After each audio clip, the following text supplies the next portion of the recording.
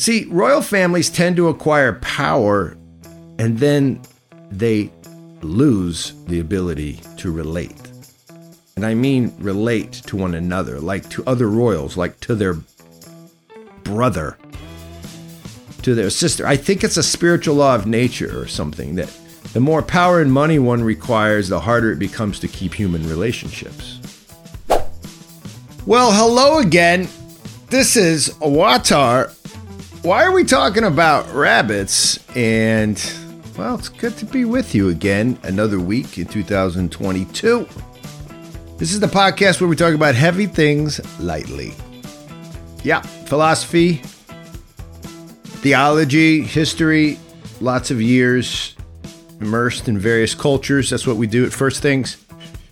And this pod is an attempt to just see where we are so that we can learn things together, learn about First Things, but also, learn about culture as it moves all about us, which it is. And so let's see if we can do it today using this idea.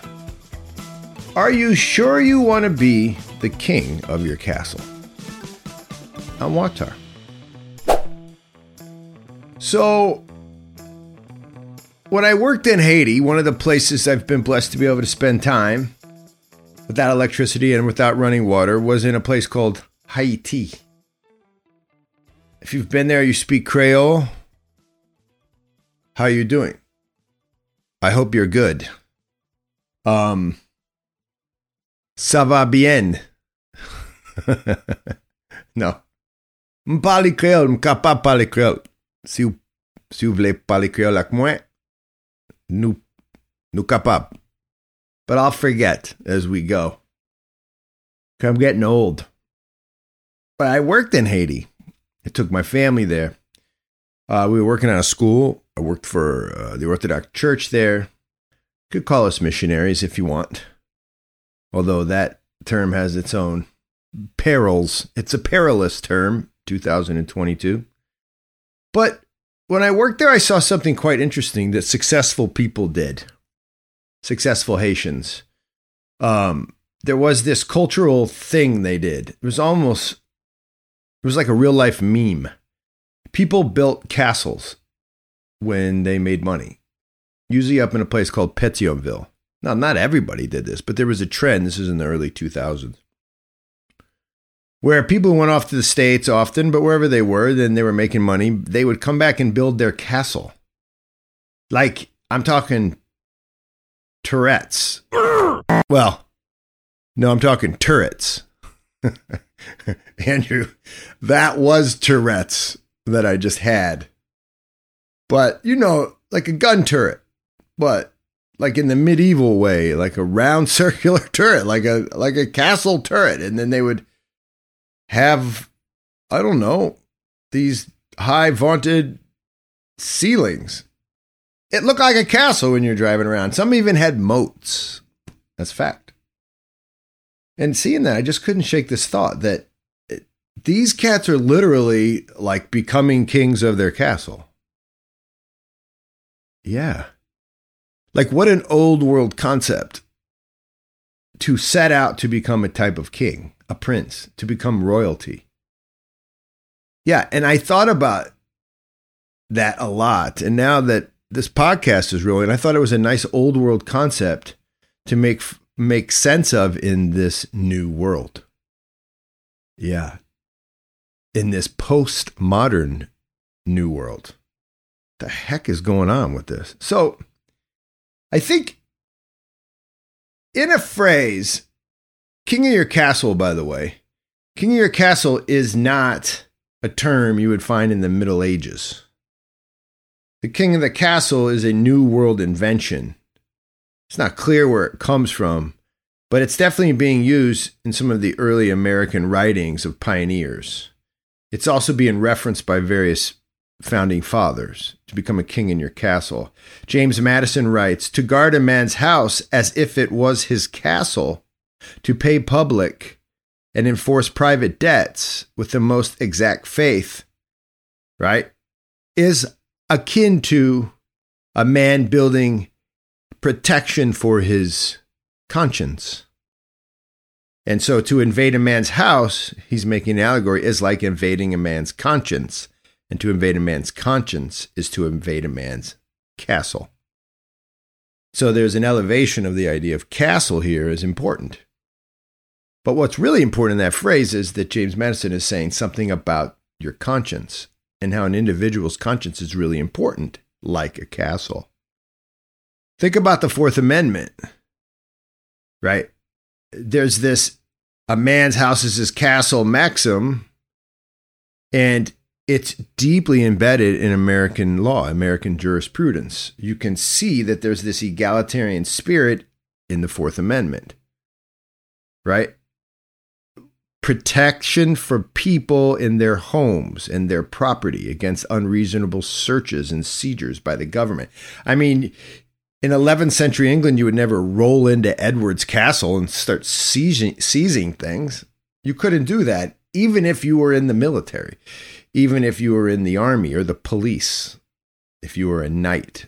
You could never do that to a royal castle, to a duke's castle. Come on. So you see the Fourth Amendment's doing something like protecting your home in the way even royalty was protected in the Middle Ages, in the Western Middle Ages. So there's protection. There's something sacred about a man or a woman, and really men at this point, taking their families into their homes, right? And in the West now, you have this whole idea of home ownership is really important. In fact, I was taught in my era, I won't say how old I am, 55.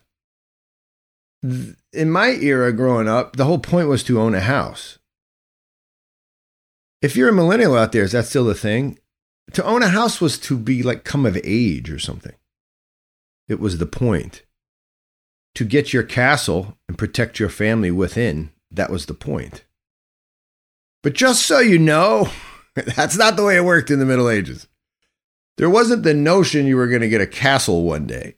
There wasn't that opportunity. There wasn't that expectation. You had a house. You definitely protect your family within the house, but the house was always on the land of the royalty. Well, very likely anyway. There were alternatives to that. Knights lived a little differently. But the point being is you wouldn't like, I can't wait to own my castle one day, my love. I'm working hard.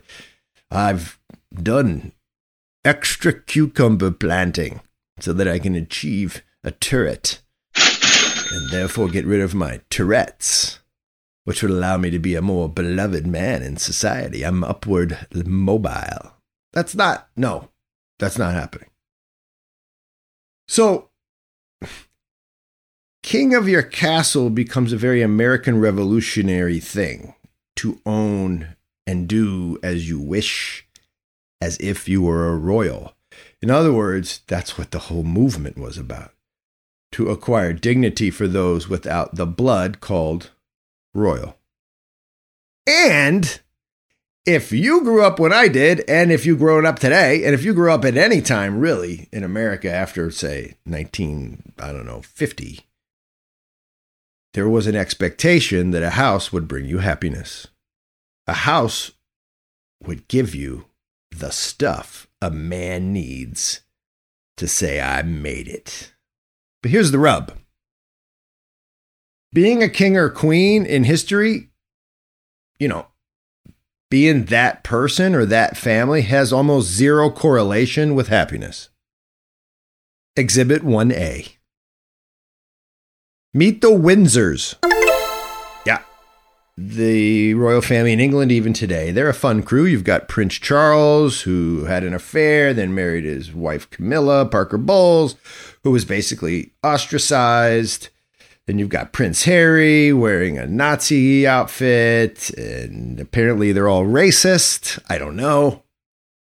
You've got spoiled millennial Duchess Meghan Markle and Prince Harry denouncing their Windsorness. And then, of course, good old Jeffrey Epstein's best pal, Prince Philip, who went on plane trips to islands where underage girls were, doing stuff. Yeah, the Windsors I guess you could call it happiness to be driven around in cars and stared at all day long. I don't know. Here's another one. How about the Ptolemy family around the time of Christ? You might know them as the Cleopatra family. Cleopatra, that's right. The queen. Yeah. The one who killed her younger brother. Oh, and then also killed her other younger brother. Yeah. The one who then ran off and married a Greek so that she could own more land. Do you know that one? Yeah, Cleopatra. She was like a poisonous villain. The Ptolemies would have been a great Thanksgiving hang because something was going to happen. Somebody was going to put a fist through a wall. Oh, yeah. What about the Argead family, a.k.a. the family given to us by Philip II of Macedon? Or in other words, Alexander the Great's father. They're funny. Olympias, Alexander's mother, it's pretty clear that she engineered the assassination of Alexander's dad in 336 using the anger of a bodyguard who used to be her husband's lover.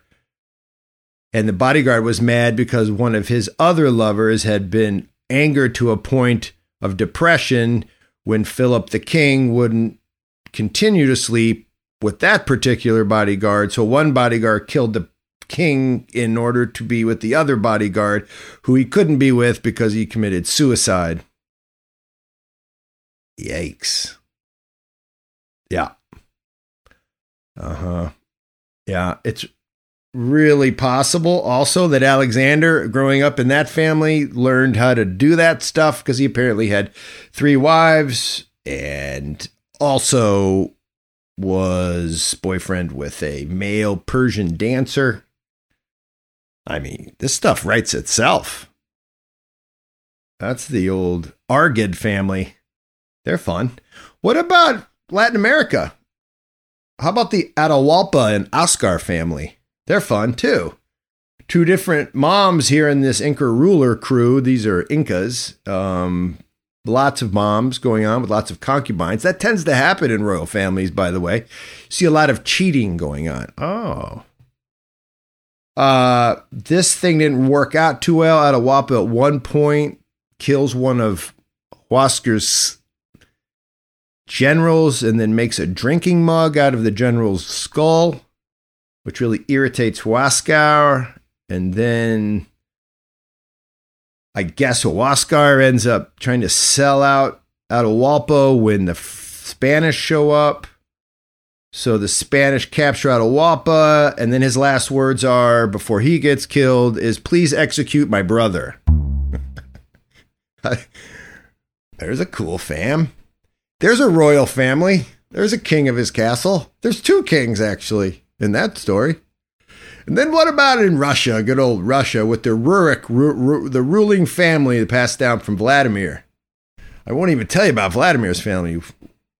Forget about it. The ones who founded Russia. But man, you just go about, I don't know, a lot of generations later, you can see the Rurik, the rulers of Russia. Well, there's their old Ivan the Terrible, and then the Romanovs come along, and you get Peter the Great. Peter the Great.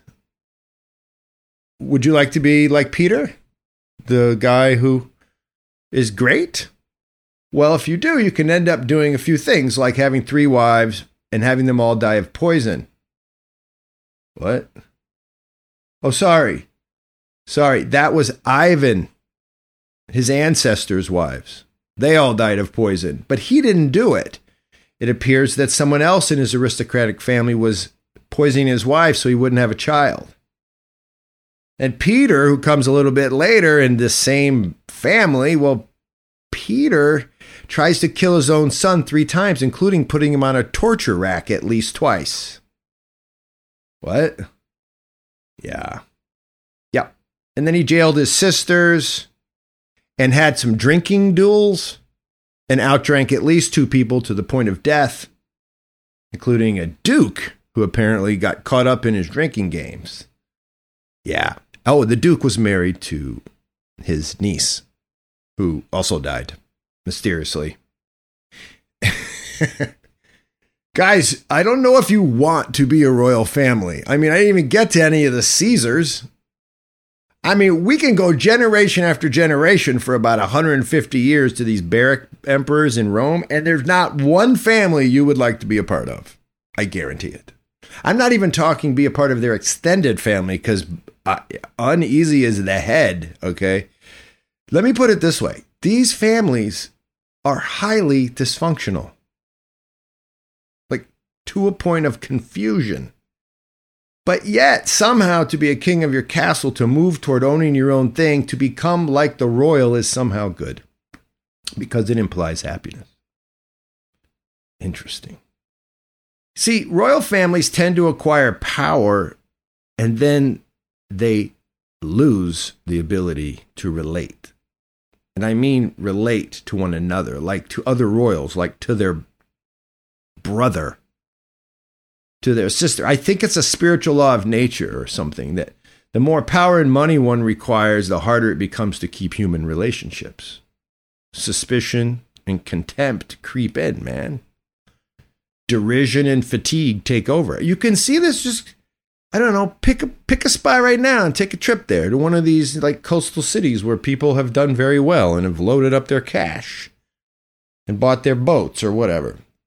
Go to Miami. Go to that island, Star Island between South Beach and the city. See how those families are making out. Now, look, it's not everybody. We know this already. It's not everybody, but man, there's some sort of physics there. And one way I know this is true is through experience, because I've been royalty. Now, I know you're asking, then why are you always begging for money for first things? Good question. Andrew? It's a fair question if someone were to ask that.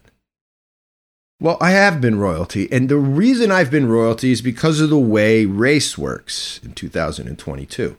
And whenever I've gone overseas, right, and shown up in, I don't know, anything except maybe a local bachet, a local pickup truck, and even then it's still the same.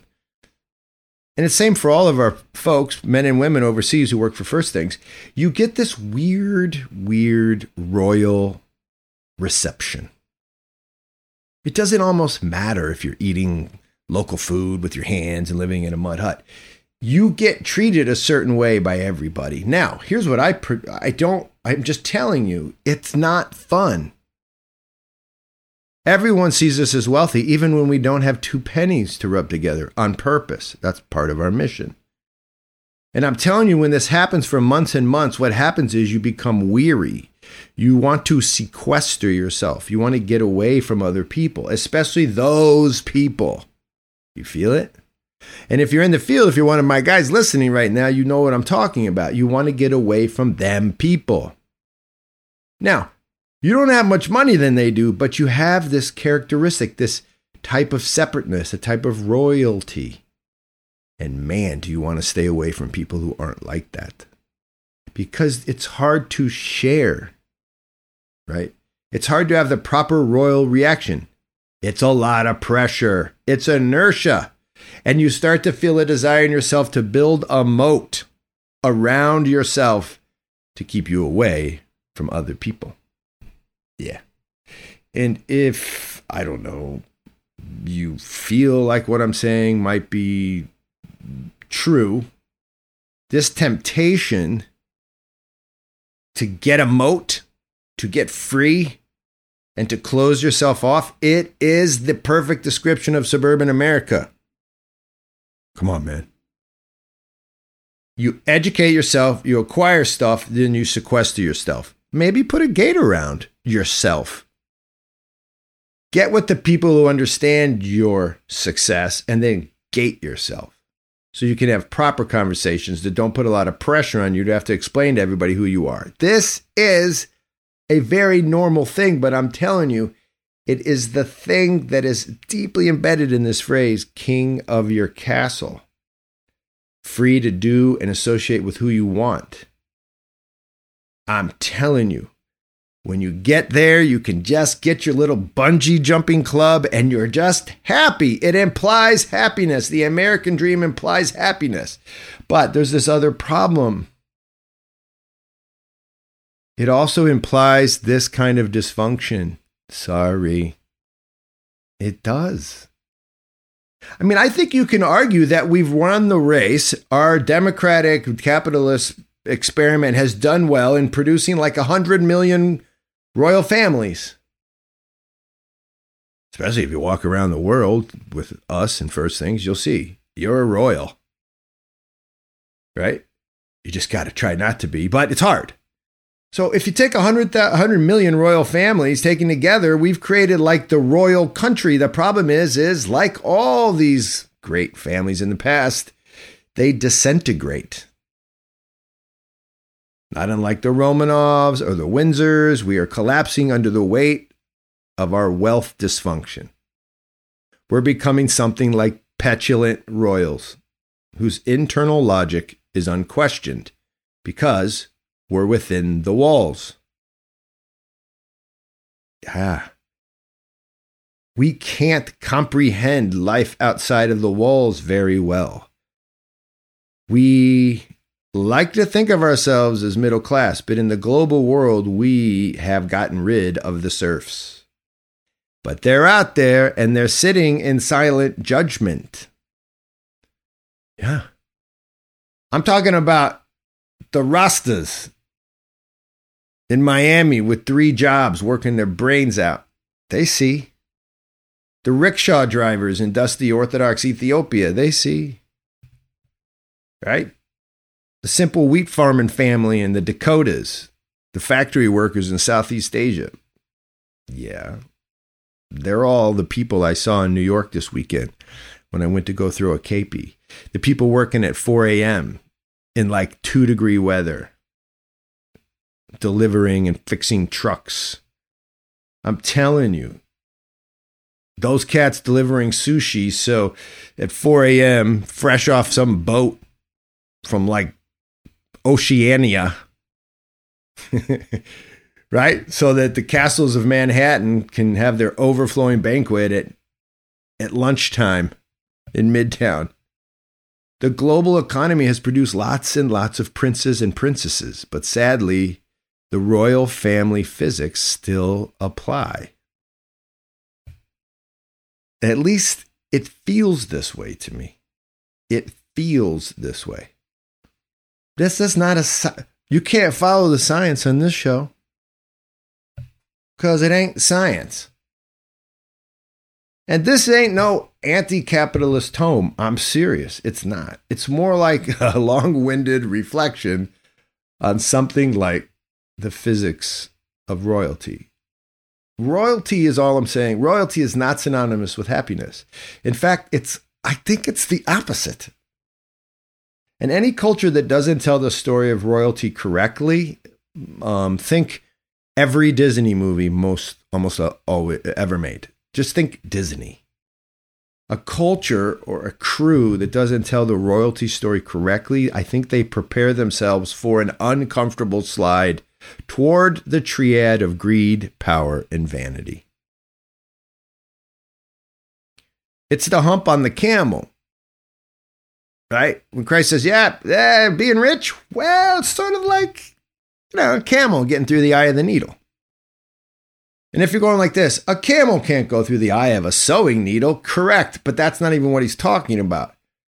He's talking about a camel who's trying to get the eye of the needle, which was a passageway from the Far East into the Middle East and then into Jerusalem eventually.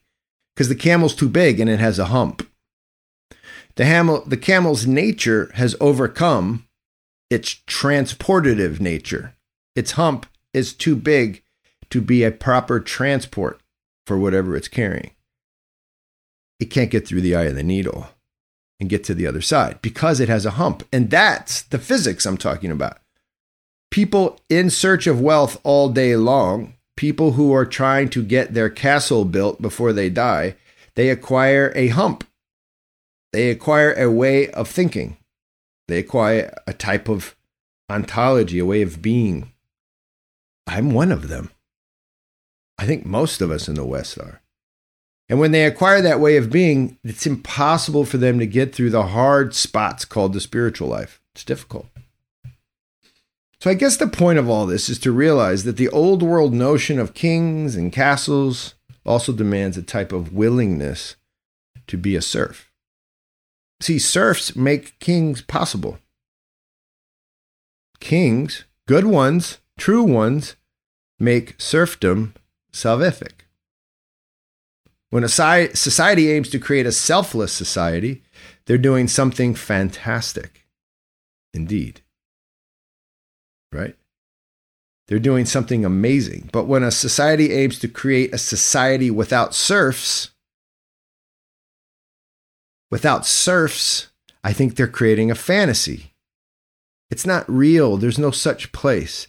Such a society, such a utopia, it literally aims to tell a story that imagines everyone can become royalty. And that means if you aren't royalty, if you're a serf, if you're delivering sushi at 4 a.m. in Manhattan with giant, fat, freezing hands, if that's you, well, you just don't have any worth because you haven't gotten your castle. You're something like still on the way up, something like still not quite there. You're something like a serf, but the problem is there's no kings to honor you. There's just you failing to be us. There's a divide. But it still doesn't cancel out the fact that America produces goods that make people happy, and here's the key word, temporarily. And I think in the end, the temporary nature of our happiness is what's causing what we see today, looking around. We're seeing people who don't know what to do in order to become more profoundly happy. And I don't know, maybe this little podcast helps with some of that. King of your castle, I just wonder what your castle is and what it looks like and how you're doing with it. And if it feels like I'm trying to make you feel bad, no, believe me, I feel bad already. It's not about that. It's just a review of this historical notion of moving from a society where there was place and people knew it to a society where there is no place, yet we remain judgmental. It's very fascinating. Peace out. This is the end of King of Your Castle. It's February. It's going to get warm soon. And when it does, I hope to see you all at our restaurant opening soon in Greenville. Until then, and until next week, got a great interview coming up with some guys who do some amazing things overseas in terms of small project development, but they're philosophers. And I can't wait to shake this tree about what it means to do service overseas. Look for that next week on Watar. Sheni Skagi Marjo, so that means to you the victory, often said at the KB table in Georgia. That's our show for today. Watar is brought to you by the creators of First Things Foundation, a nonprofit that lives and works in some of the world's most impoverished places, immersing in order to create momentum for local change makers, folks we call impresarios. We try to, get behind them and push so that they, like us, may fully realize our humanity. Share Watar with a friend. Hit us up with solid review on iTunes and everywhere you get your podcast. Your love for us allows us to go and serve others. Nakbam dis. Hasta luego, Kambufo, and peace out.